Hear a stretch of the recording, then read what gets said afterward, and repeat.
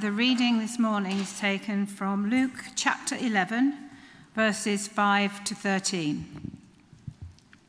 Then Jesus said to them, "Suppose you have a friend, and you go to him at midnight and say, 'Friend, lend me 3 loaves of bread.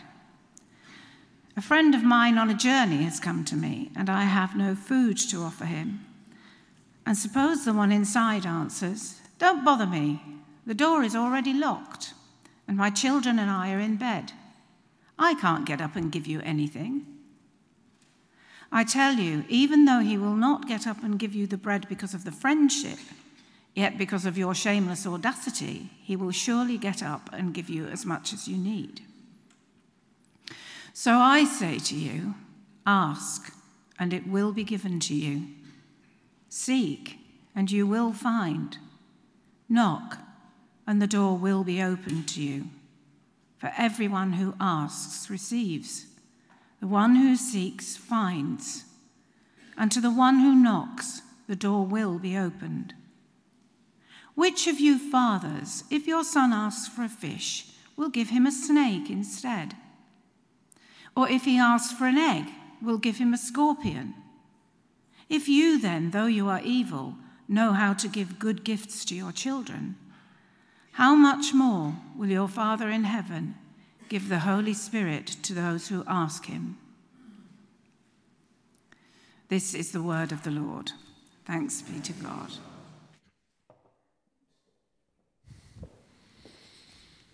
Thank you, Dawn. Let's pray that God will speak to us this morning through this strange story of Jesus and what he said after it. We praise you, Lord God, that you are a God who speaks, that you haven't left us to guess what you are like, but you've revealed yourself in Jesus. We praise you for your amazing grace that we've just sung about, that amazing undeserved love, that though we've all sinned and got things wrong, you paid the price for our sin on the cross. We praise you for the water of baptism, that picture of being washed clean and a fresh start. And we pray now that you will come and speak to us, whether some here have been Christians many, many years, others perhaps just dipping their toe in the water and wondering if it's all true. Come, Lord Jesus, by your Spirit, and speak through the words you spoke all those years ago. Take my words, but speak to each one of us, we pray, and give us grace to take the next step in our walk with you. And we ask it all in your name. Amen. Well, great to see some rugby boys in today. There's some big lads in today. I always enjoyed some sport, but I was never very good at rugby. You can tell I was blind. So at 11, I fancied myself as a bit of a kicker and a fly half. But by the time I was 13, I couldn't see the ball to catch it, and it all went horribly wrong. So I played some bat and ball sports. Played a bit of tennis and squash. It's the Wimbledon final today. My daughter, back from Albania, has got tickets to be in centre court. How about that?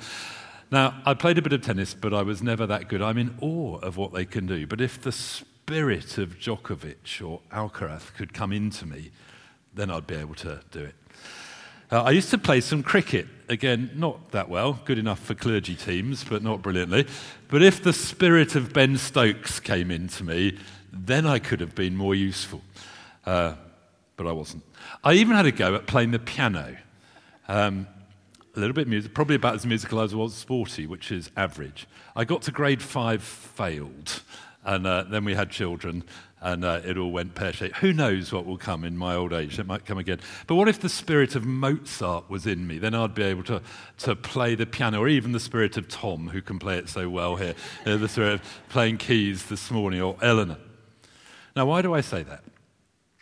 God has given me life as he's given to you. He's made us in his image to live life the way he says. And down to me, I just can't do it. I fall short of God's standards all the time. But what if the Spirit of Jesus Christ came into me and helped me to live the way I'm meant to live? And that is the amazing offer that Jesus makes to all of us today. The Spirit of Jesus Christ came into me many, many years ago. I grew up in a Christian family. As a student, I bowed my knee to Jesus as Lord. I took those vows that have been made as baptism and made them my own. and I've known the Spirit of Jesus Christ in me, and he's been at work in me slowly, painfully slowly, 42 years since I went up as a student, but he hasn't finished with me yet. There's still a few to go, I hope. And we're all works in progress. But when the Spirit of Jesus Christ comes into me, then we can start to live the life God has made us to live, to become our truest selves, the people deep down we know God's made us to be. So this is an amazing offer that God makes to anybody who comes to him through Jesus. I've got 3 things to say, none of them particular rocket science from this passage, but just to help us register what Jesus is saying. And it comes in the context of Jesus talking about prayer. Last week here we were thinking about Mary and Martha and Jesus inviting us to be close to him and listen to him. Last week in the evening, looking at the Lord's Prayer, where Jesus taught us to call God Father, and that flow of God as Father is flowing into this passage today. So the first thing to say is that God is a good and perfect Father. Jesus had been praying, and the disciples had asked him, will you teach us to pray? They noticed he prayed with a relationship and intimacy with God that they just had not seen from the very religious people in the synagogue they'd grown up with. And they said, teach us to pray. And Jesus says, when you pray, you say, our Father. Literally the Hebrew word Abba. It's the same as daddy. I spent a year in Israel as a young man, and I remember children from kindergarten coming back as their dad picked them up with their arms up, going, Abba, Abba, Abba, just like our little children would say, Daddy, Daddy, Daddy. And the word Abba has something of the intimacy of daddy and the reverence of father. Now, in English doesn't quite work. When my kids say to me, Father, I know they're being ironic and they want something. Daddy has a sort of intimacy, but not so much of a reverence. And it's somehow Abba is the combination of those two. Now, I don't know if you read the press at all and are remotely interested what happened at General Synod last weekend. It was 5 days up at York University. I was there last week.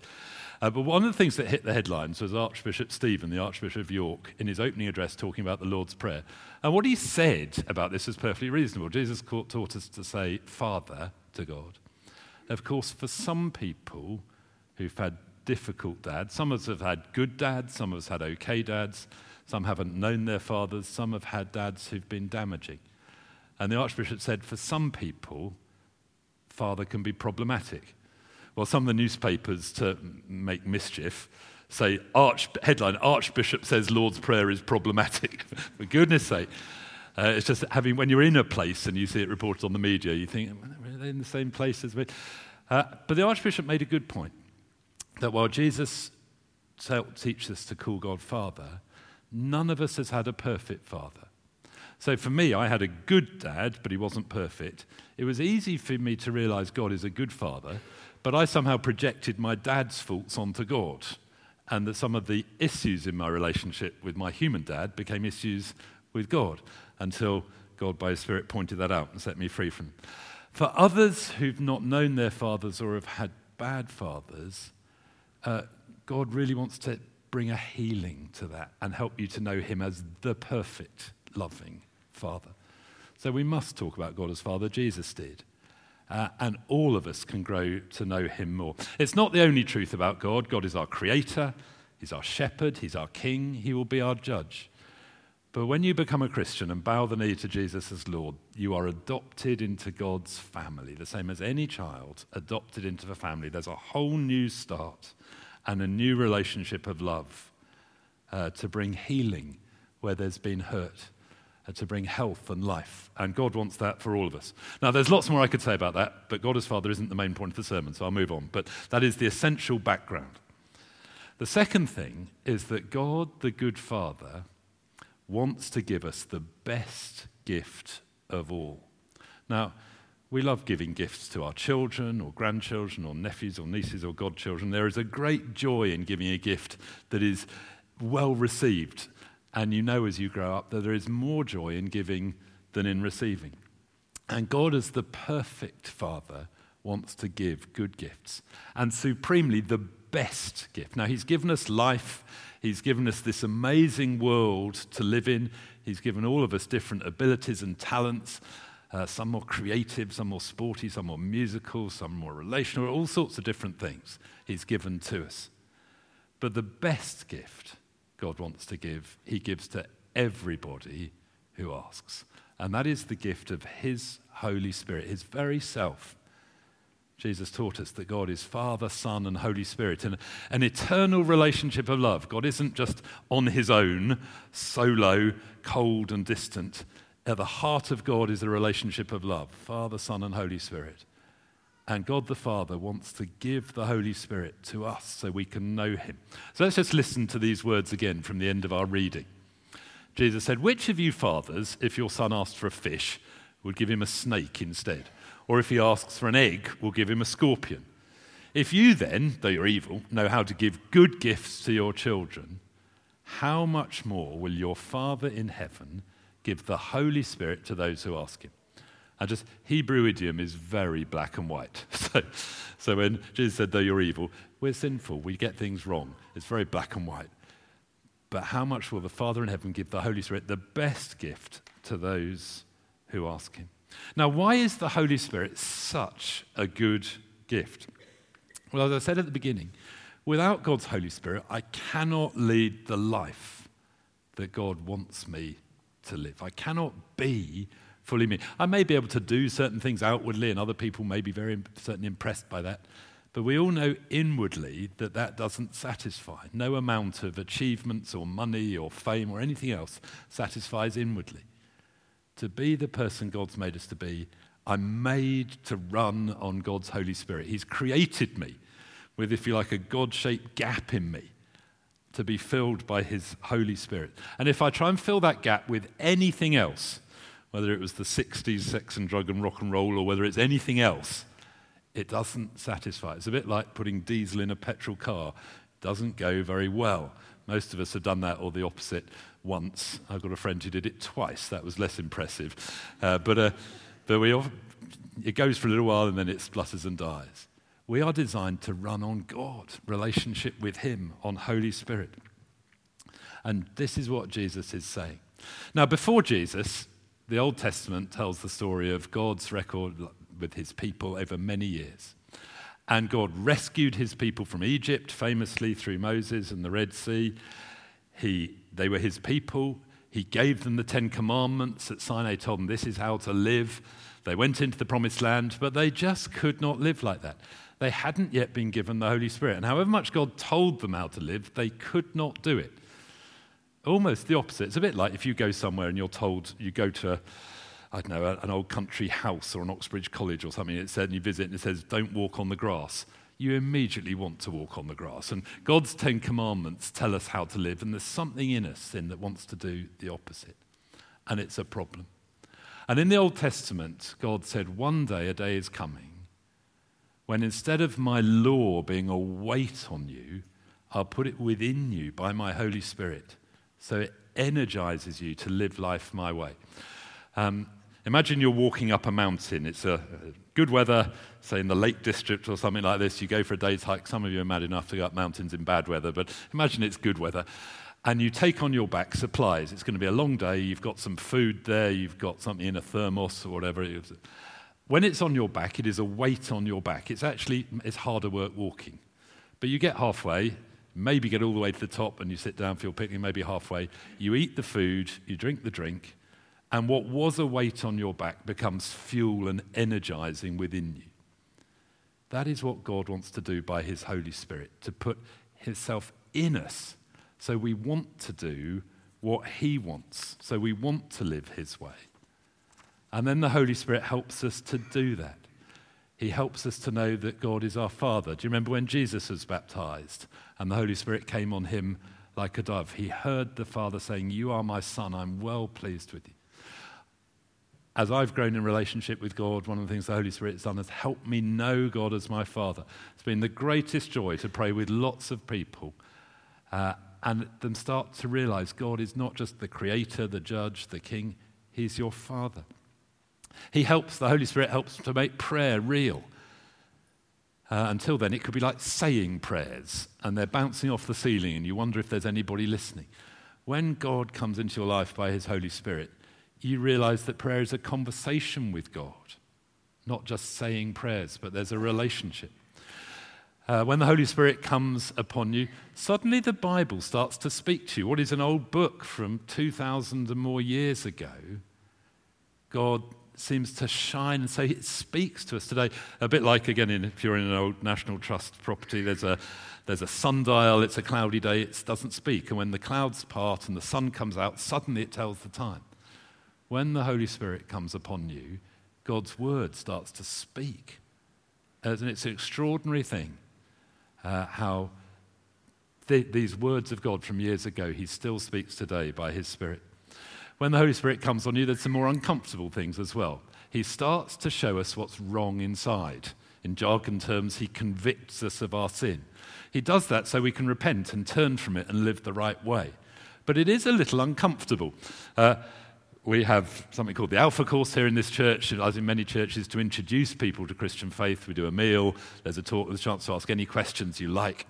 But quite often, halfway through an Alpha Course, someone would say to me, "Jonathan, it's not working." And I'd say, "What do you mean it's not working? You're enjoying finding out about God?" "Yes, I am." "You're beginning to find prayer makes sense?" "Yes, I am." The Bible's beginning to make sense to you?" "Yes, it is." "What do you mean it's not working?" "Well, I thought I was meant to be getting better as a person, but I'm getting worse." I say, "Oh, no, you're not. You just had no idea how bad you were before."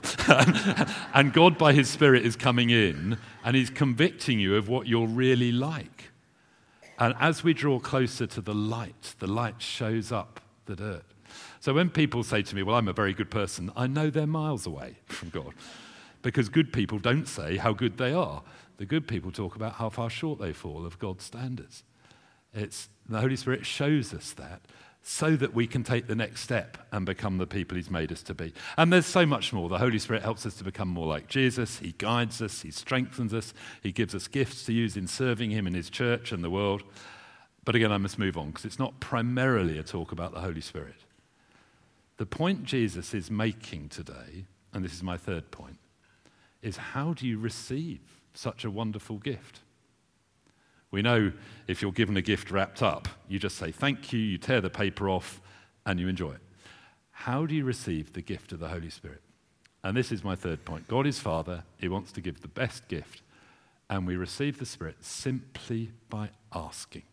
And that's the point of the parable. So let's read this again, verses 5 to 8. Jesus said to them, "Suppose you have a friend and you go to him at midnight and say, 'Friend, lend me 3 loaves of bread.'" Obviously, days before there were freezers and fridges and microwaves.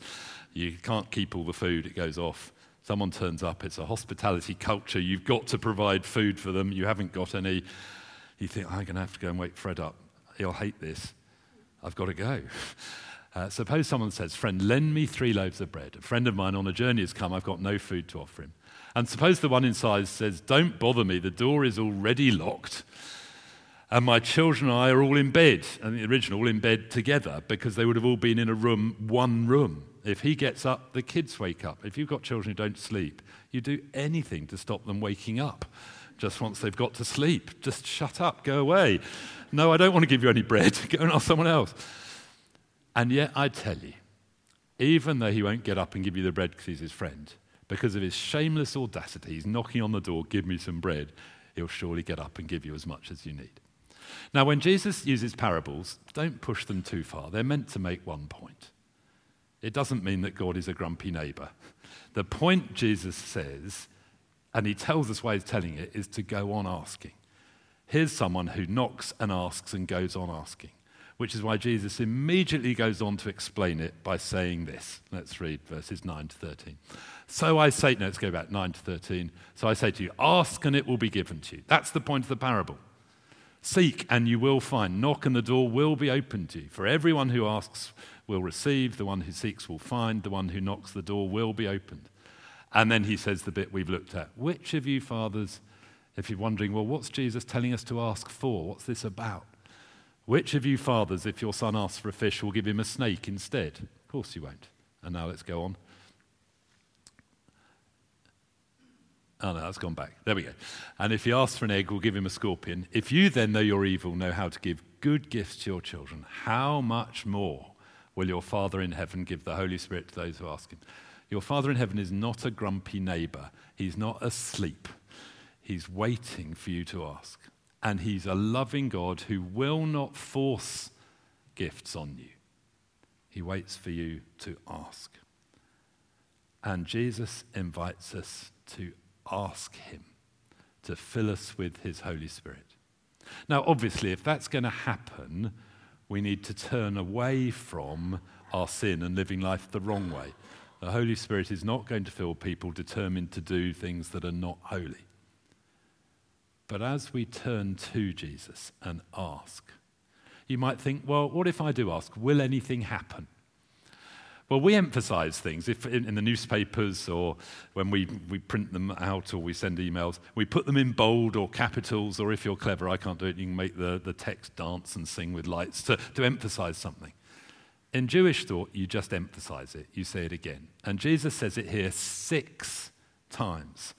Ask and you will receive. Seek and you will find. Knock and the door will be opened. For everyone who asks will receive. The one who seeks will find. The one who knocks, the door will be opened. That's 6 times. Let me tell you part of my story. I was a student and I was a Christian and I went to a meeting in someone's house. There was a sort of new wave of the church being open to God's Holy Spirit back in the 1980s, so dim and distant past. And there were various meetings in houses, and I remember going to a meeting where someone gave a talk very much like this one, that God wants to give you more of the Holy Spirit, you need to ask. And at that time, quite a lot of people were receiving the Holy Spirit afresh, and it was, for some of them, you could tell very much immediately what was going on. Some of them, God touched deeply inside at some of the pain, and there were tears. Some of them, there was a great joy, and there was a laughter. Some of them, the Holy Spirit, the Bible says, don't be drunk on alcohol, but be filled with Holy Spirit. Some of them, they were almost inebriated on Holy Spirit and telling us all that we were their best friend. And I've seen folks in this church when sometimes God's come by his Holy Spirit. 1 or 2 people just are almost drunk on Holy Spirit and tell us all we're their best friend. For me, I went to this meeting and we were all prayed for to be filled with the Spirit. And God seemed to be doing something to everybody else except me. And I was standing there thinking, oh, well, maybe this isn't for me. And I went home and thought it was a good talk and they were nice people, but Lord, what was going on? The next day I had to drive a fairly long way. I was going from Oxford to East Anglia. I got stuck in a traffic jam on the A12. And I'm normally pretty impatient when it comes to traffic jams. I still get in trouble with Juliet if we're on the motorway and I say, well, I could get off the exit and get on again and beat 100 cars or something, and she's embarrassed, but there's still a bit of me about a bit like that. I was a lot like that 40 years ago. And I suddenly realised after half an hour, I was very at peace. I was just singing quiet worship songs in my heart to God, and I thought, oh, perhaps something did happen. And I've learned that some of us are just delayed reactors. God does something and it takes a while for our body to notice that we've done something. So for me, I've learned when I'm prayed for to receive more of God's Holy Spirit, and I always love being prayed for that, often I'll notice a bit later. Sometimes at the time, some of you are much more immediate and you know when God's doing something. But I've learned that whenever I pray for people to be filled with his Spirit, I prayed for hundreds of people down the years in church, God always does something. And he knows us deeply. For some, he helps us know he loves us like a father. For some, he helps us pray. For some, he unlocks that bit of pain that's been locked up for years and says, let's start healing that so you can be free from it. I love that Amazing Grace hymn we sang a little while ago, written by John Newton, who was the owner of a slave-trading ship. Terrible man doing the Atlantic slave trade. In a storm, cried out to God to rescue him and was so amazed that God would save a wretch like him that he jacked in all the slave trading, he became a Christian. In fact, he got ordained and became a vicar. If you go to Olney in Buckinghamshire, where he was vicar, you can read all the story very easily. Actually, you can go and Google, it's much easier. You can read the story. But it is amazing grace. God changes us from the inside out. So a question I have is, I've been in church all this time, God's people pray to be filled with the Spirit so much. Why doesn't it make much difference? Surely it should make more difference. And I think I've learnt down the years that too many of us are too full of other stuff. God will fill us with as much of his Spirit as we can. But if we're full of other things, more important than God, these are called idols. It may be for some people money is more important than God, or fame, or success, or achievement, or beauty, or possessions. I learnt that for me, my two idols were family. Are they more important than God to me? And church family, is that more important than God to me? But if we're full of these things, there's not much space left for God's Holy Spirit. And we have to say, thank you, Lord, for all these good things. But none of them ultimately will satisfy like he will. And we have to get them in the right place. And what I've learned is that when we're in the right place with God, all those other things are fantastic. Church, family. Actually, several of those other things I've never experienced. I haven't had beauty or money or sporting success. I don't know about those. But the other things fall into place and are good. So for some of us, it may be saying, Lord, what's in the way? Here I am, if you like, a container designed to be full of your Holy Spirit. Is there something that needs to go to make room for you, the best gift? Or perhaps some of you would rather live life not on the best gift, just with the other things. We're going to pray in just a minute. Let me just finish with one thing. 100 plus 150 years ago, something of that time, there was a famous evangelist called D.L. Moody, American man, who he led hundreds of people, thousands, to faith in Jesus. But it became known that he prayed every single day, Lord, please fill me with your Holy Spirit. And someone once asked him, Mr. Moody, why do you pray that same prayer every day? And he said, it's very simple. I leak. God fills me with the Spirit, it leaks out. I need to be filled up again. Which is why we are told in Scripture to not only ask, but the sense of these verbs is ask and go on asking. Seek and go on seeking. Knock and go on knocking. And those of you who have been Christians many years, you know this. Those of you who are dipping your toe in the water, I want to invite you to ask perhaps for the first time, God, will you come and meet me? If this is true, that you are my heavenly Father, that Jesus has meant his death on the cross and resurrection means I can be washed clean of all my sin, I can be filled with your Holy Spirit and be the person you made to be, I want that. Help me know more. So that's what we're going to pray now. Let me just explain. I know we have a number of guests here this morning. I'm going to invite the band to come back. In fact, band do come back. In a moment, I'm going to invite you to stand, and I'm going to pray a prayer. You've been sitting very patiently and graciously for a while. I'm going to pray a prayer based on what I've been preaching, and then pray, God, come by your Spirit, and we're going to be still for a minute, really still, and just notice what's going on. Something may come to mind. If it's a painful memory, it may be God wants to heal you from that. I want to encourage you to go with that. Lord, I'd love to be healed of that or set free. Don't just squash it down. It may be a joyful memory. It may be you may even get a question in your mind. Is this what you really want? Jesus never forces himself. He often asks, what do you want? So we're going to give a little bit of time to that. And then I want to encourage you, perhaps later on today or tonight as you're reflecting on the day, just think, okay, do I want to really know? If you do, we'd love to invite you to our Alpha course in the autumn. It's going to be Wednesday evenings in the autumn. Some of you live miles away. Other churches do this course. It's brilliant. And you can find out more. But for today, we just want to invite you to pray. So would you stand and I'll lead in a prayer. Lord Jesus Christ, we bow before you and praise you that you left the glory of heaven to be born as a baby, to grow up as a boy, to become a man, one of us. You know what it is to be human. We praise you for your perfect relationship with the Father. Praise you that you are a man full of the Holy Spirit, loving perfectly and sacrificially, leading such an attractive life. Lord Jesus, we want to be more like you in this church family and individually. We say we want to be more like you. So we pray, come by your Holy Spirit now in this place, in increased measure, and wherever people are watching online, whether today or at a later date, come, Holy Spirit. And let's just be still for a minute. See what God might be doing in us.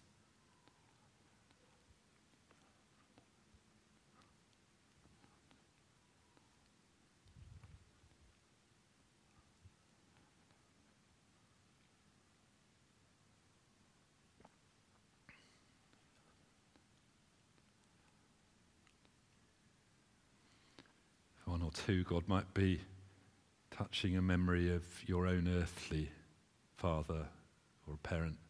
And we pray, Lord, if there are painful memories, that you would begin a healing process or continue it to set us free from wounds from the past.